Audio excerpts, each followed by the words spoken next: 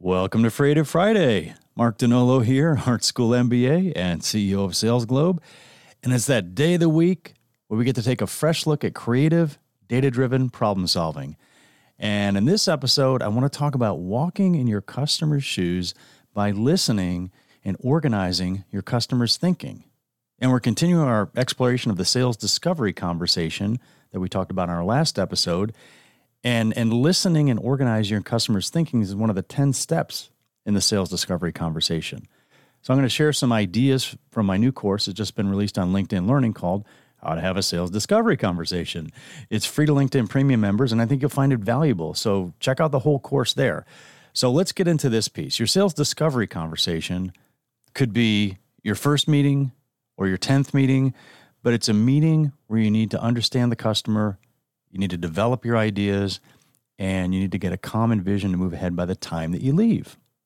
So I'm going to jump to step number 4 of the sales discovery conversation when you're going to listen and confirm and organize your customer's challenges. So you've framed out the conversation for the customer, which is what we covered in step number 3. That's in the course. And this is key because if you frame the conversation well, and you've laid out one of your goals as understanding what's important to the customer, a funny thing will happen. The customer will likely jump right to that and start talking. And this is going to help you with step number 4 that we're talking about, which is listening, confirming, and organizing. So now you're ready to get into the content after you frame the conversation. And you're going to do that by walking in your customer's shoes. And you can only do this by connecting with what they're saying without trying to take control of the conversation or push things toward your agenda. You're in discovery mode. That's why we call it the discovery conversation. So let's take this in 3 pieces. First thing you're going to do is you're going to listen. The smartest people I've met don't spend their time telling people things. They spend their time asking good questions and listening. And that's how they became smart. It's kind of ironic, isn't it? Because you think smart people are going to tell you stuff. The really smart ones listen and ask questions. What we're doing now is we're receiving information. So we're not giving them anything. We're not showing them a brochure or materials. We're not telling them what we think. So one sales organization I work with had a great technique around this. They told their reps that when they went into a customer meeting, especially a first customer meeting, they could only take 2 items into the meeting. So they couldn't take brochures, no PowerPoints. They wanted to encourage listening and communicating. So the 2 items they could have were a pad and a pen, which is pretty smart because if a rep only had a pad of paper and a pen, they had to listen and they had to have a conversation. And then when the rep had an idea, she could take the pen out and draw it on the pad of paper. It wasn't showing a pre-made model in a presentation, but it was reflecting what the customer was saying, which is what we're talking about here. So how do you actively listen and understand?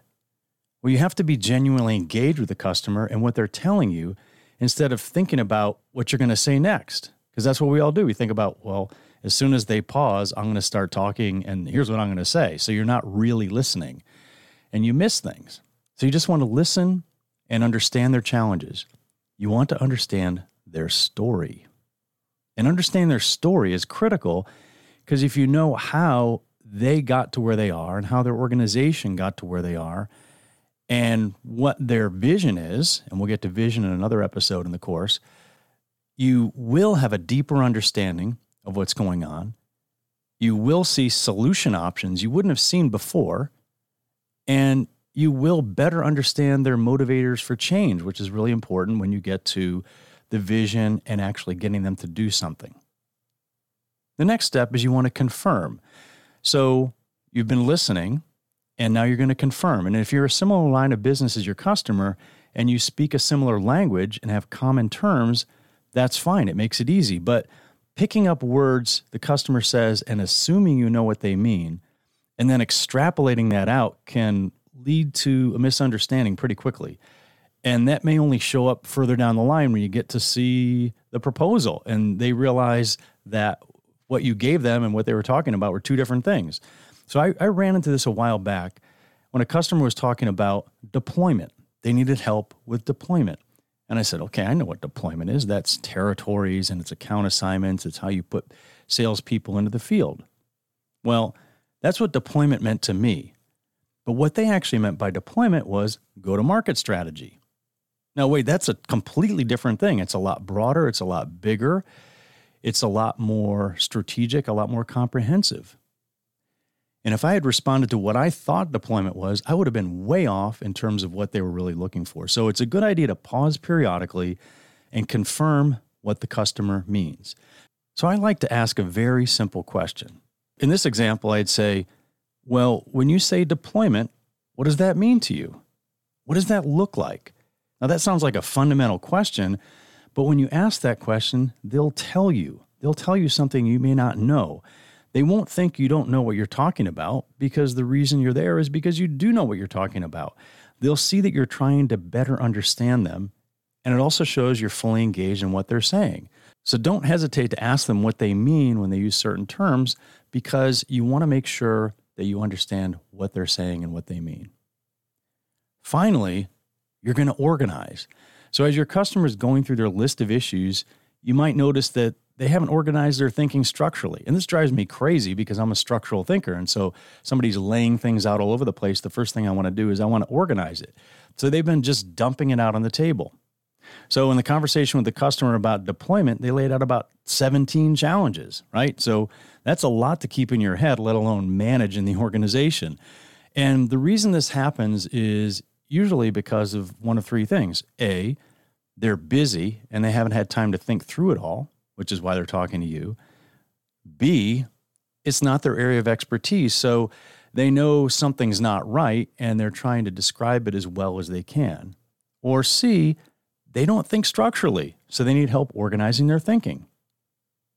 So you've been listening and responding, and now you want to distill and simplify all the different challenges the customer's having. So after the customer laid out their list of challenges, I could then sort them out and group them in a way that was easier to grasp, easier to understand. So I grouped the challenges into three categories: effectiveness and risk, organization, and getting results. And that was all around their idea of deployment. And within those three categories, I sorted out all the other issues that they had so we can think about it more easily. So I quickly cut their list in half, and I organized the pieces, and I wrote them down so they could see them.